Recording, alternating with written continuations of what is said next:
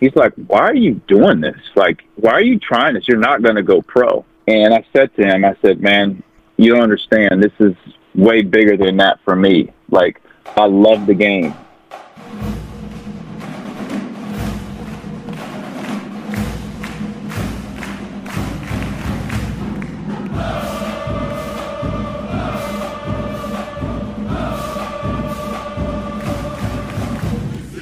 So we have a special episode tonight. We had Melvin Levitt on previously, and we're going to try and do a mini-series here with some of the Bearcats as we can get them here on the podcast. But tonight we have Alex Meacham. Alex, thank you for joining us. No problem. How you doing? Doing well. Ed, how you doing? Doing good. Good. I'm not going to really waste any time here. So kind of growing up here in the Queen City and being a product of Roger Bacon High School, has it always been basketball for you, Alex? Yeah, it has. You know, I tried baseball. And I just, honestly, I was scared to death of the ball when I was at the plate. And then in the outfield, I just got bored. So baseball didn't work. And then I tried football one time, and just the idea of getting hit that hard wasn't in my cards for a kid that was, I was at the time early on when I tried football, I was about 5'9", about 135 pounds, so I was pretty skinny, and I wasn't trying to get hit. So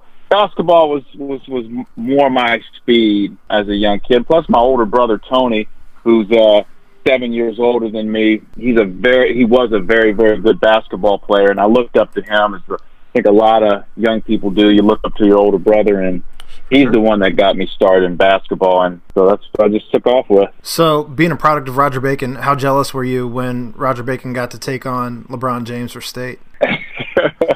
Well, first off, I want to take a little credit for that, and jokingly I do, but I've got to take a little credit because the head coach of Roger Bacon at that time, Bill Brewer, who has since passed away, he was my coach in high school. And the class that I was a part of, he said to us, you know, one thing that you want to do as you leave Roger Bacon High School and you leave this basketball program is make sure that, you know, you leave it as this is how hard you need to work to play basketball here at Roger Bacon. You know, leave a legacy and make sure that, you know, the younger kids, the freshmen, sophomore, and juniors, you're pulling them up. You're teaching them the way. And when Coach Brewer said that, it really hit home, and I tried to do my part and really, you know, have a part in, you know, talking to the young players and making sure they were working hard. So I would always go back, even when I was in college, and I would work out with Roger Bacon's basketball team, and I would talk with some of these kids individually. There was a kid that played, I call him a kid, but he's a grown man now, but Josh Hosfeld, who played at Roger Bacon, and he was one of the players on that team that beat LeBron, and I worked with him a lot. You know, we talked after practices and stuff. So I felt like I was a part of that group. I wasn't on the coaching staff, but I just felt a part of that group. So I was really, really proud of those guys. I wish I was on that team to say, you know, we beat one of the greats, but it's just I think it's just a cool story altogether that Roger Bacon was able to beat that juggernaut of a team and one of the greatest players of all time. You aren't kidding. Was there anybody that you modeled your game after as a kid growing up? That is so. You know what? Besides MJ, I've never been asked that question, but that is a great question because everyone thinks I modeled my game after Jordan. Not that I played like Jordan, but the fact that Jordan was my favorite basketball player, and I watched his every move. But believe it or not, that wasn't the guy I patterned my game off of. I really tried to take bits and pieces of Jordan's work ethic. You know, like Michael Jordan after games, when you would see him at a post-game press conference, he would be in a suit and tie. When he would come into the game, he'd pull up in his Lamborghini, Ferrari. He'd be in a impeccable suit. And everything was just so professional. And I took a lot of those things away from Michael Jordan. But when it came to patterning my game, I would say there are a couple people that I look at. One was a former UC basketball player, Roger McClendon. Okay. As a young kid, I would go to the UC basketball games. My dad got me hooked on UC basketball, and Roger McClendon to me was just like the smoothest basketball player I've ever seen. His mid-range jump shot was just insane, and I really watched him and how he moved, and that was early on, kind of the start. Glenn Rice, who played for Michigan, I thought his jump shot, like at the top of his release, was just so beautiful. A lot of times I would watch Michigan games and film them and watch Glenn Rice's release, and so I would pattern my game after him. And then later on, to be honest with you, because of my size, being 5'10" and a half, and at the time very skinny and kind of wiry, I've got about a 6'3" and a half wingspan, so my arms are really long. Sure. Allen Iverson was really the guy that I thought, okay, if I can really be like somebody, it's realistically him, because I'm not 6'6", 235 like Michael Jordan. Like, that's just not realistic. But Allen Iverson, he played with so much, so much dog in him, and that's a word that we used a lot when I was growing up. It's like, you got to play with that dog in you. And he was so small, but yet he was fearless. And I had to take a lot of that away from. I took a lot of what he did away from him and applied that to my game. And I think honestly, a lot of that helped me as I was trying to be a walk-on at UC, because I was going to be small and I had to be, fearless and have that dog in me. So I say those are the guys that game-wise influenced me, and that's where I patterned myself off of. So it's a great question too. That's super cool. Talking about practice. Practice? It's not a game. No, I didn't. Now listen, I did not take that part away from Allen Iverson. I knew that practice was important. But I'll tell you a fun fact about Allen Iverson. I don't know if you guys know this, but I mean, he's known for that crossover, right? That killer crossover. Yeah. Have you heard the origins of how he developed that crossover? No. So, I was a walk-on, and being a walk-on on any Division I basketball team, and at the time UC being a major Division I program, we were number one at some point every year that I played. Being a walk-on, I'm the closest one to the water cooler, and that means I'm the worst player on the team. Like I'm like really. Anytime you're the closest guy to the water cooler, you're really low on the totem pole. So sometimes the best players, i.e. Kenyon Martin, Ruben Patterson, Melvin Levitt, guys that I played with, they don't take a lot away from what a walk-on presents, at practice or whatever. They just don't. But Allen Iverson, when he was at Georgetown, was in practice, and the walk-on for Georgetown just kept hitting him with this move. And he would get Allen Iverson on it every single time. So AI finally goes up to dude like, hey, man, like, you are killing me with this move. Will you teach it to me? So every day after practice, this player, this walk-on for Georgetown, who I believe was from Brooklyn, New York. He's either from Brooklyn or the Bronx. I can't remember which one. He taught Allen Iverson the crossover. So Allen took it and added his own flair. And being that Allen's arms are so freaking long compared to, his body, he really brought the ball far out, and he added his own spice to it. So in his Hall of Fame speech, Allen Iverson gave a lot of credit to the walk-on from Georgetown who taught him that killer crossover. That's awesome. That's a the cool story story behind the crossover. That's a cool story. I like that. So you meant if you go back and watch his Hall of Fame speech, you'll hear him, talk about it. So definitely check that out. Yep. Now, you did mention you were a walk-on, and I think anybody who knows of you already knows that you are maybe the greatest walk-on at UC. At least not necessarily while you were there on the court, but with everything you've contributed to the program after the fact. But what was it like trying to make the team for a Bobby Huggins team as a walk-on? Well, it was difficult at that time because walk-ons really weren't popular. They weren't a standard thing, across the board. So, for example, it wasn't like Xavier, Kentucky, Ohio State. It's not like all these teams had walk-ons. Maybe one or two did. So I think even for Coach Huggins, he wasn't even sure what to do with a walk-on. I mean, prior to me, there were guys that walked on. I think like Steve Sanders, he was an exception because he played football. Yeah. And he was a big-time basketball player in Cleveland. He could have easily earned basketball scholarships at other schools, but football was kind of his go-to deal. So, I don't really look at Steve as your typical walk-on. After that, you had guys like Jerome Gray, who was a walk-on, but he was a scholarship athlete from Miami Oxford. When Joby Wright was the head coach at Miami, Joby Wright got fired, and so Jerome left Miami and came to UC as a walk-on. So he was a scholarship player. I mean, Jerome was 6'4.5", 210. The kid could flat out play. So prior to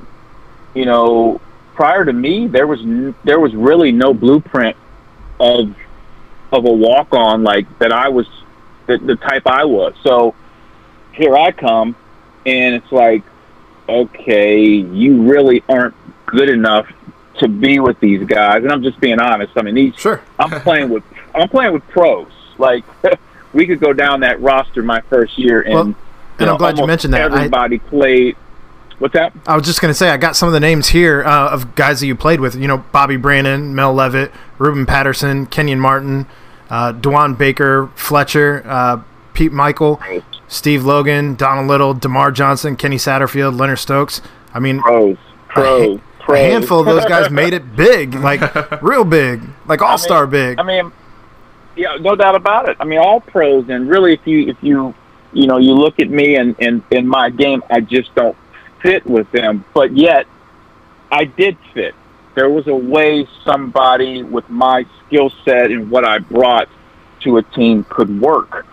There were other examples. Let's see, Arizona, Josh Pastner. At the time that I walked on, he was a walk-on at Arizona. Josh then went on to get into coaching. He was coach at Memphis for a while, and Georgia Tech. I got to know Josh really well.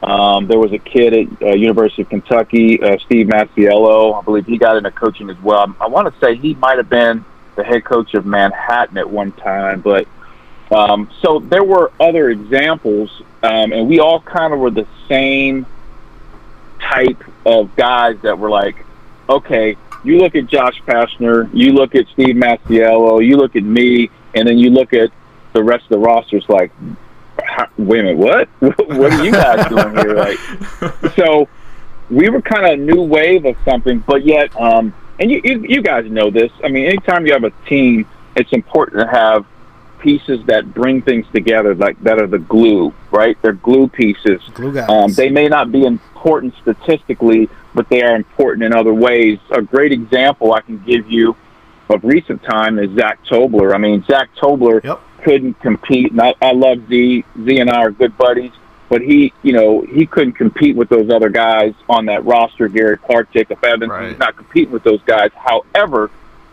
Z brought something to that team that was so cool and so unique that helped bring that entire piece together.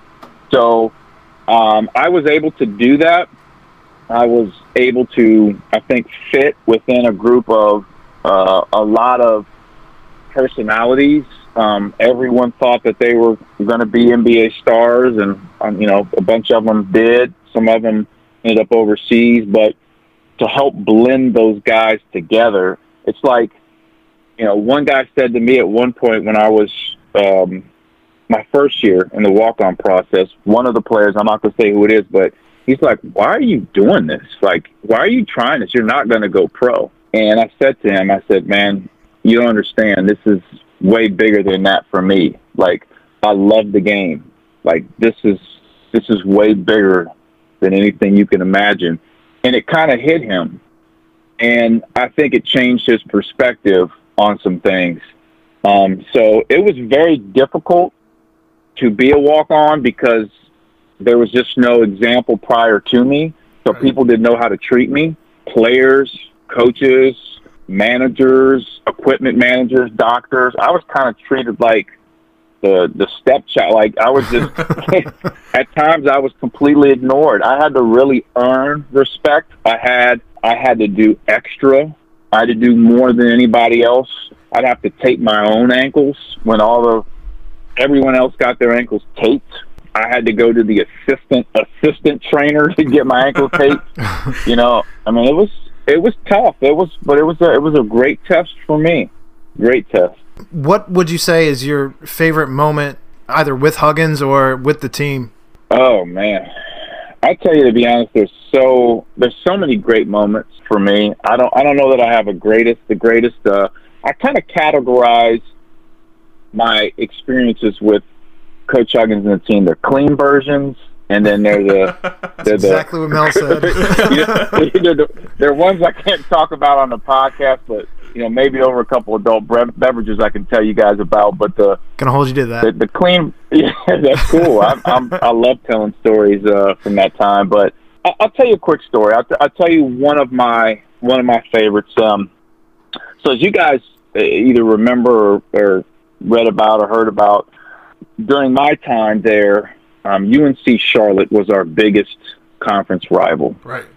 And they were just tough. Coach Lutz always had us scouted to a T. He was very good friends with Hugs, and Hugs wanted to beat him really bad. It's just like anytime you have a good friend, yep. you guys have you compete, even though you may not let that person know that, like, I want to beat you so bad. And that's how it was for Hugs and Lutz. So he wanted to win really bad, and UNC Charlotte had some really good players. Diego Guevara, who was kind of like almost that's the guy that kissed every time he made the three, right? He what? Is that the guy that kissed to his girlfriend or wife in the stands every time he made a three? Correct.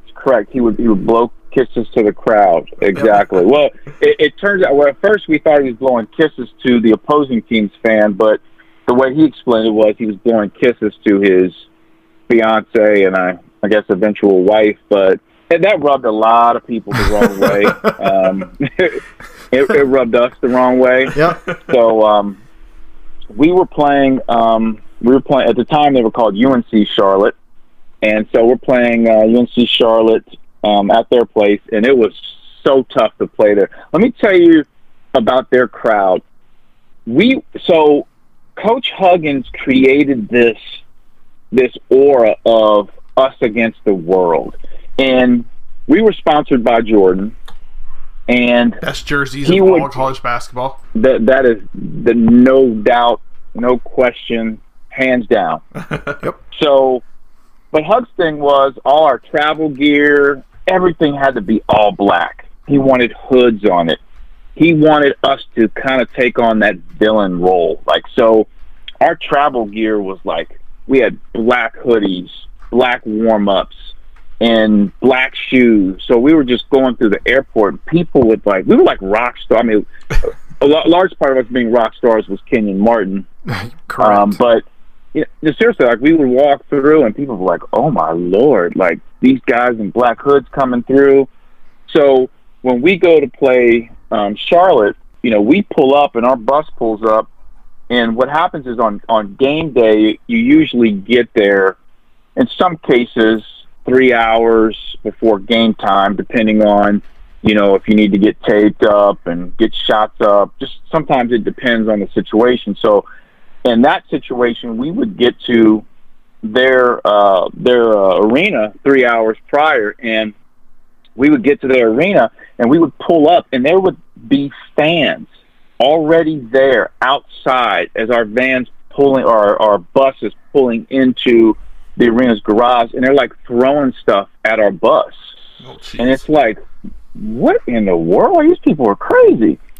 So we get out, we're in our hoods, we come out to warm up. I'm telling you, 2 hours before the game, and their student section is packed with signs, and they're like yelling at us.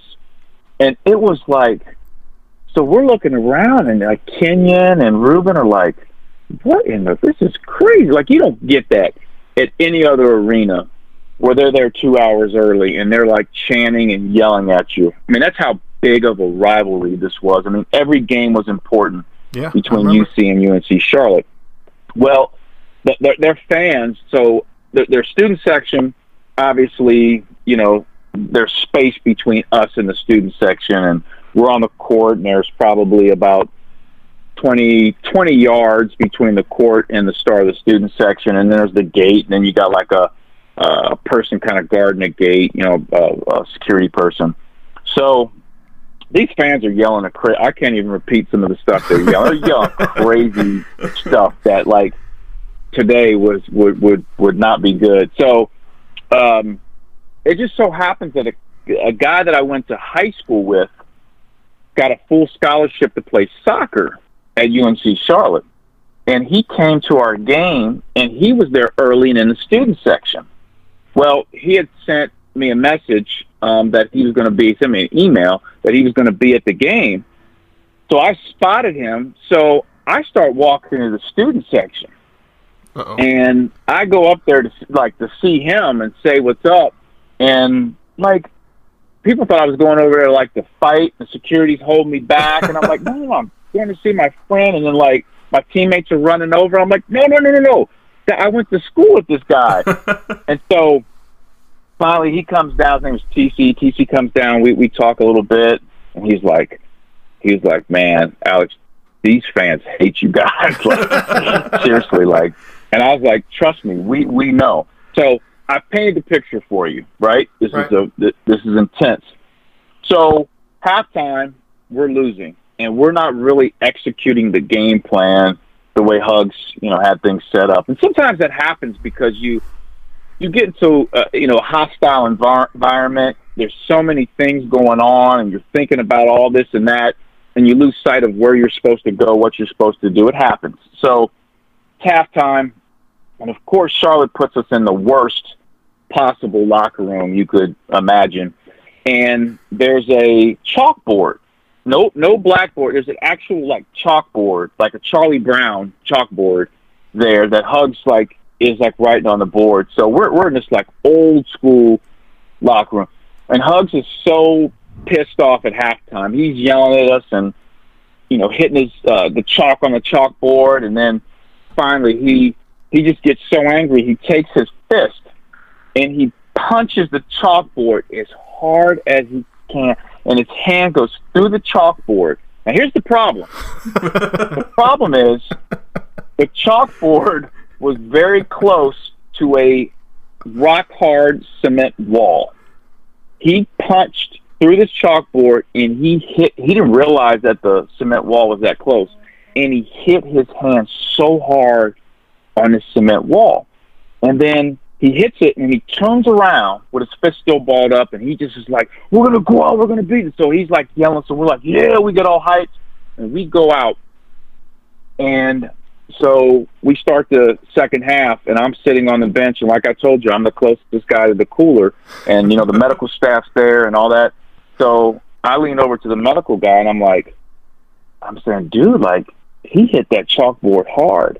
And he looked at me and he goes, he broke his hand. And I'm like, what?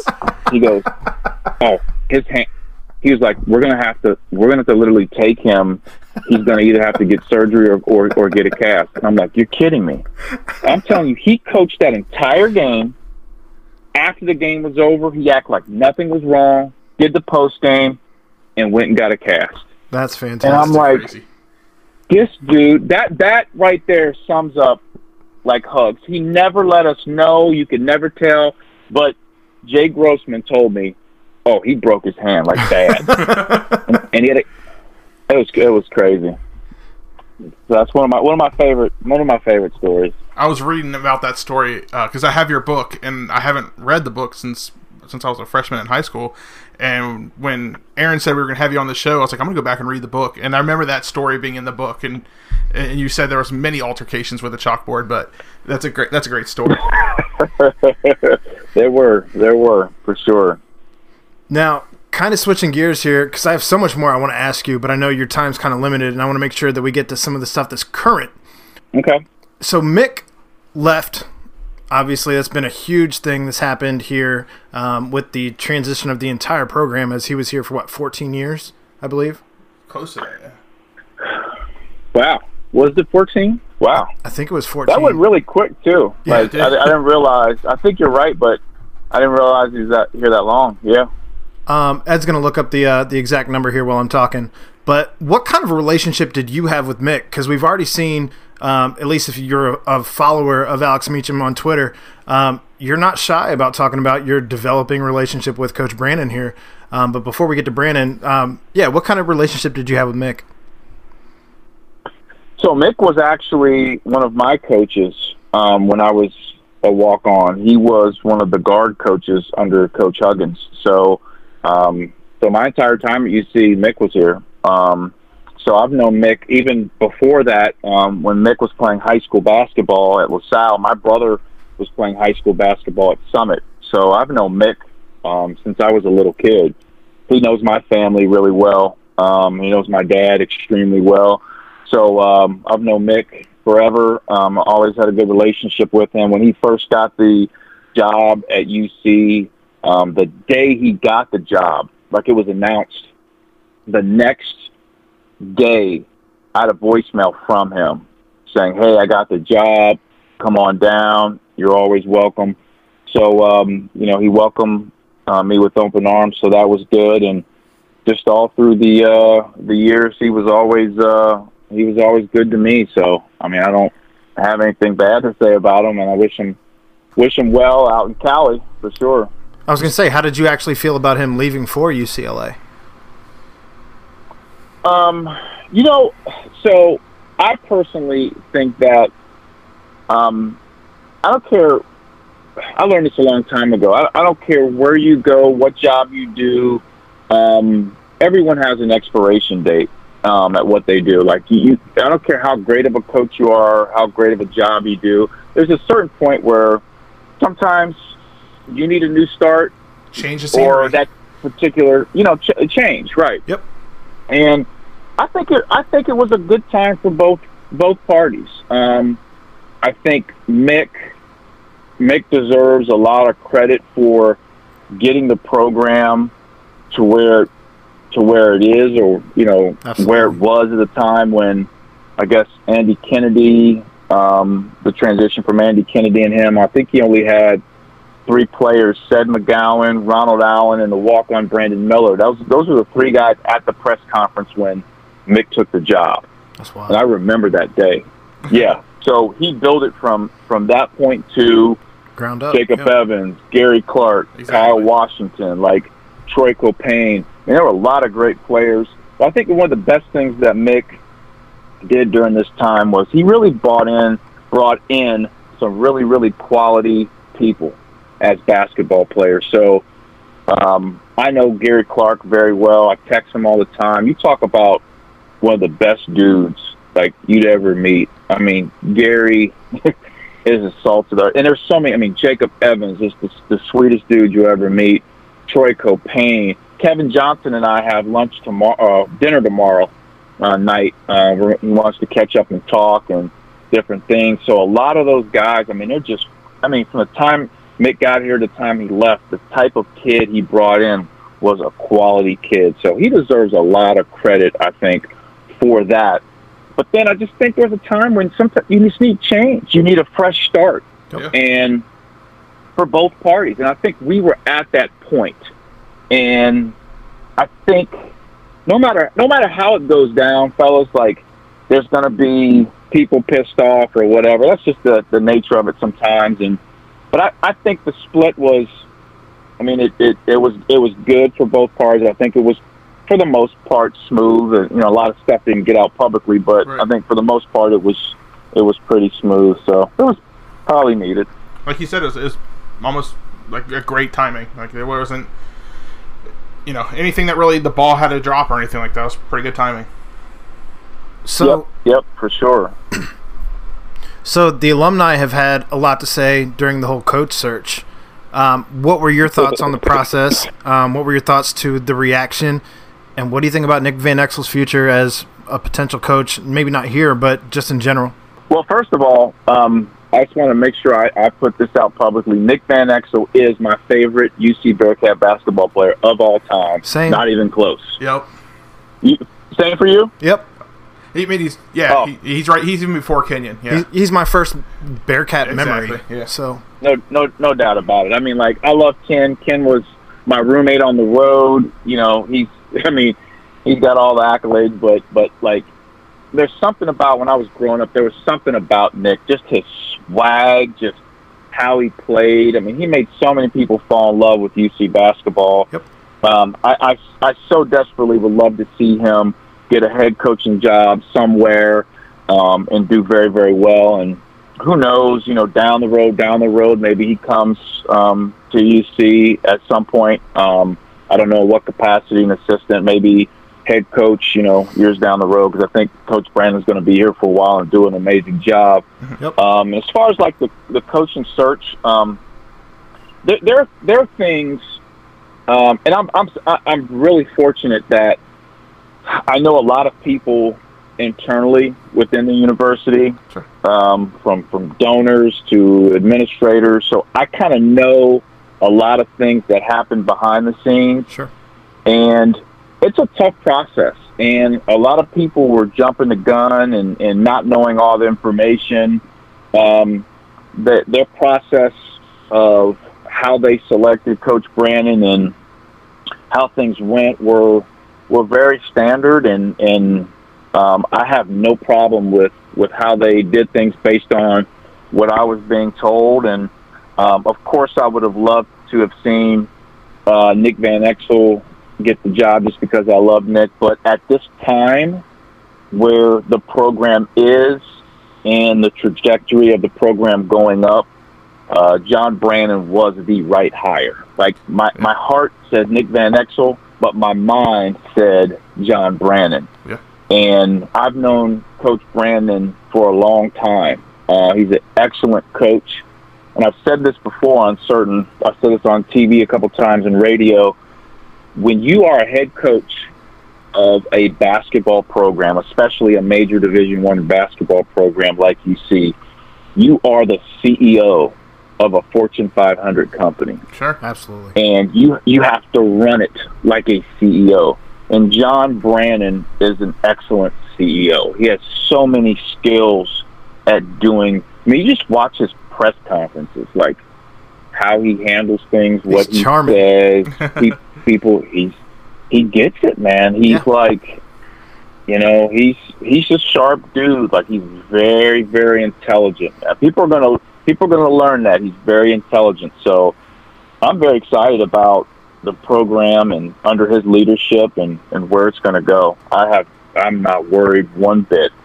Plus, Nick seems to be enjoying being on the golf course and drinking iced coffees right now, so he's happy. I heard about. I didn't get to see the initial text, but I started seeing stuff. I'm like, I was gonna text him and go like, what happened? Like, what?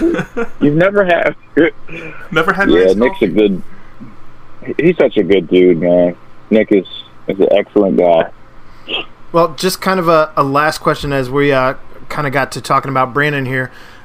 You've been actively sharing your most recent practice visits, and you seem to be growing that relationship. So, you know, what do you think of John as a fit going forward, as you've kind of touched on it a little bit? And then what are your early takeaways on a team to what we have to look forward to this season with all the transition that we've seen on the roster? Well, college basketball is so different now, even compared to 5 years ago, in that the recruiting process is so crazy. So as a coach now, you have to recruit the guys on your team because of this whole transfer portal deal. Right. So you have to recruit the guys that play for your team first, and then you have to look within the portal and see who's available, and then you have to start looking at seniors to be, juniors to be. So the process is crazy. So even 10 years ago, I had college coaches calling me about some of the kids in my basketball program that were freshmen and just interested. Hey, do you think this kid will develop? Like, what are your thoughts on him? I don't get any of those calls anymore. Unless the kid is an absolute stud, I just don't get those calls. They're like, who do you have that's a senior to be?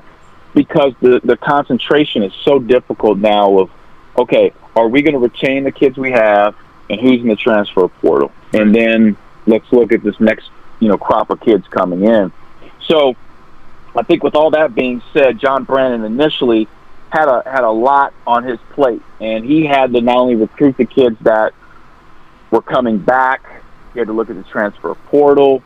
I mean, he just had a lot, and he and I had a conversation about this, and I can't talk about some of the stuff that he and I talked about, but there was just a lot of things in motion, and he kind of told me about his plan, and that's when I was tweeting out to fans, like, listen, everything will be fine. Like, and just to be brutally honest, he knew a lot of those guys were going to leave and jump in the transfer portal. Oh, I'm sure. And he was prepared for that, and he was prepared for a group of kids to come in. And as more kids started jumping in the portal from UC, fans were kind of like going crazy, and I'm like, I couldn't really say, like, he knew this, folks. Right. Like, he knew this was going to happen, and he's got plans. Like, the dude's smart. So I think he's done a great job putting together a roster based on the time he's had. Think about this. Think about the roster not only that he's developed now, the pulse he has on the kids for next year, potentially that are coming in. He's done all of this, and he's not coached one single game as the head coach of the University of Cincinnati. It's only been a couple months. Huh? It's only been a couple months. It's amazing to me. I mean, he's not coached one game, and he's got kids wearing red and black and bleeding it like all in. And I'm like, that should tell you right there. That should tell you we've got the right guy. So, I mean, and so to answer your other part of your question, what I've seen at practice, it was a little difficult because when I was at practice early on, I went to the first time they could actually, practice as a group, and some of the guys still couldn't practice because they hadn't signed all their papers. I think Cumberland he was still was resting his foot. Huh? I think he was still in the deciding if he was going to come or not. No. He was there. No, he was. Oh, okay. Well, I'll be honest with you. Jaren was never leaving. Oh. He was getting information, and I'll be flat out honest with you. A lot of kids that ended up coming to UC, his cousin, God, I'm trying to think of some of the kids that are here. Jaren, he deserves credit for helping Coach Brannen talk to those kids about coming. So back when I was telling fans, like, listen, we are good. Trust me, everything's going to be all right. I was tweeting that as saying, like, Jaren's coming back. He and I had conversations. Sometimes it's like these guys need to gather information, see what they need to work on, and then come back and work on them. Yeah. And Coach Brannen's style of play really helps out Jaren. Like, that style of play is very pro style. Yeah, absolutely. And it helps him, So Jaren was at practice, but he was in a boot because his foot was bothering him, and he was resting something, I guess an injury he had during the season. So some of the new guys weren't there, but I'll tell you what, it was a different vibe and energy. I'm not saying that mixed vibe and energy was bad. It was just different. Mm-hmm. And sometimes different is good. And, Trey Scott, Trevor Moore, Mamadou, some of these guys need to hear a different voice. They need to play in a different style. It's not a bad thing. So it's that change of scenery trying again. To adjust. What's that? It's that change of scenery again. Yep. And I think they'll all figure it out. I mean, it's going to be a process. Here's my big concern. My big concern is I think a lot of fans are on board with what Coach Brannen has put together. They're bought in, and what's going to happen is these first 3 to 4 games, the style of play is going to be so different. A lot of the players are going to struggle with it, and it's going to take some time for them to figure it out. Because, for example, last year, Trey Scott would get pulled out of a game and he would have to sit down because of a shot he took. In this style, Trevor is going to get pulled out and sit down if he doesn't take that shot. So Trevor Moore is shooting the basketball with a lack of confidence last year. Absolutely. And this, what you say? Absolutely, he yeah. was. It was rough. It was. So he is going to have a green light, and hopefully that helps his confidence. And listen, a lot of stuff that Trevor Moore battled was self-inflicted. He's a young guy going through stuff, and you know, I'm not being critical of Mick, that Mick killed his confidence or whatever, but just as a basketball player, you go through a lot of ups and downs, and hopefully this style of play, having a green light, if you're open, shoot it. You're a shooter, shoot. Do what you're supposed to do. You know, hopefully that helps Trevor Moore out because he's needed. So it's going to be, it's like, at what point does the team figure out this style and everything starts working and gelling? Like, take, for instance, last year, I go to the game versus Ohio State, the first game, and I'm like, oh, my Lord, this is going to be an awful season. Like, man, that game was rough. But what was going on is, you know, Mick's having to play a certain style. He's got to get these guys buying into it. And once they start to figure it out, they hit their stride, right?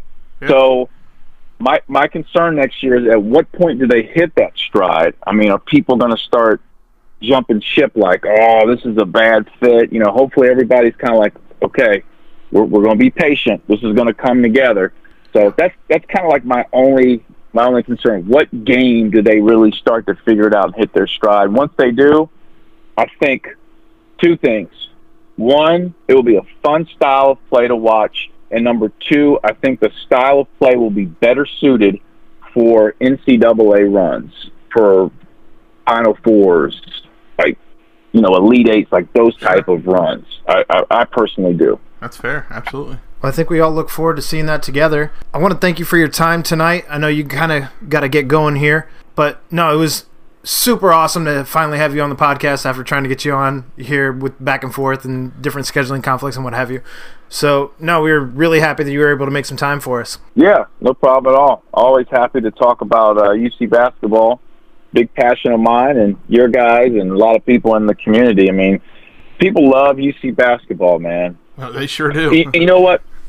I was telling somebody I was out of town, and someone was asking me about the climate of sports in Cincinnati. And I said, well, one of the things with UC, specifically UC basketball, is UC basketball for that stretch was so freaking good when the Bengals were awful, the Reds were awful. I mean, there was really no other show in town. It was like Bearcats were consistently the hot ticket. Yep. Xavier was awful.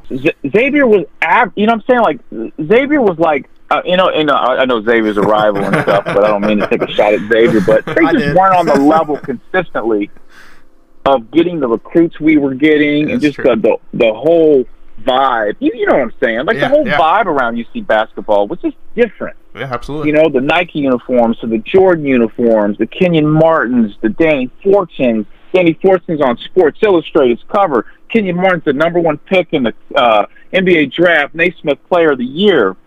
Ruben Patterson saying he's a Kobe stopper. Logan, this 6-foot fat kid's hitting threes from everywhere. It's like there was nothing else in town like this. So it captured so many people, and so many people are still passionate about UC basketball. And I think it also, that helped out UC football is I think not only UC, but the country figured out football. Like if for schools that have football and basketball, both can exist and both can do well at a high level. And when UC kind of figured that out, you know, they got to figure out the dollars. How do we improve our facilities? How do we do this and that? When they started figuring that out, I mean, the proof is in, like, look at UC's football with the tailgating. Yeah. I mean, I've had UC season tickets for football with my dad since we were like I think I was like 10 years old. There was no tailgating when I was growing up. Yep. There was none. We'd walk to the, I mean, when I played at UC, we would go to the game and lay on the bleachers. Yep. Like, there was nobody there. Now, I mean, it's just a different ball game. So I think, you know, basketball has helped, you know, football in a lot of ways and it's helped football because of the passionate fan base that I think was created during that period of the height of UC basketball. So. Well, you're absolutely correct. Well, you guys put us on the map. Congratulations. We appreciate it. Oh, well, I played a small role, but I was happy. I mean, listen, I always say this. I'm a UC fan first. I'm a former player second. I've been a fan longer than I was a player. So I'm right there with you guys. I'm right there with all the fans and the love, and hopefully they continue to do well, and hopefully we make that Final Four run again soon. And the football team, hey, listen, man, I'll tell you what, if that football team does well at the start, man, they got a tough schedule to start. Sure. And if they do well, good Lord. I mean, it's like every day they get a new recruit. It's like, holy moly. Kidding. Like, you aren't kidding. I mean, I'm serious. I'm like, how did he get like, like wow. Fickle.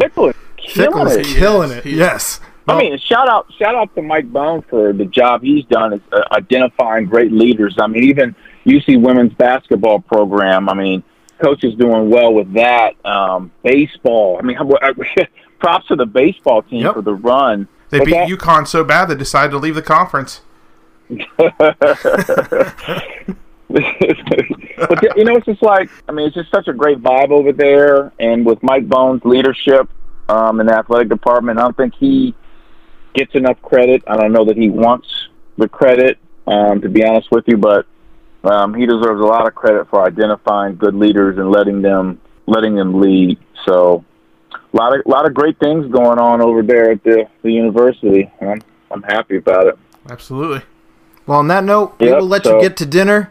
Yeah, I'm going to try and keep you between that dinner. Yeah, man. I need some food, man. I'm hungry. And we still have a ton of stuff we'd love to talk to you about if you got some time for us again. But until then, we appreciate it. Yeah, appreciate it.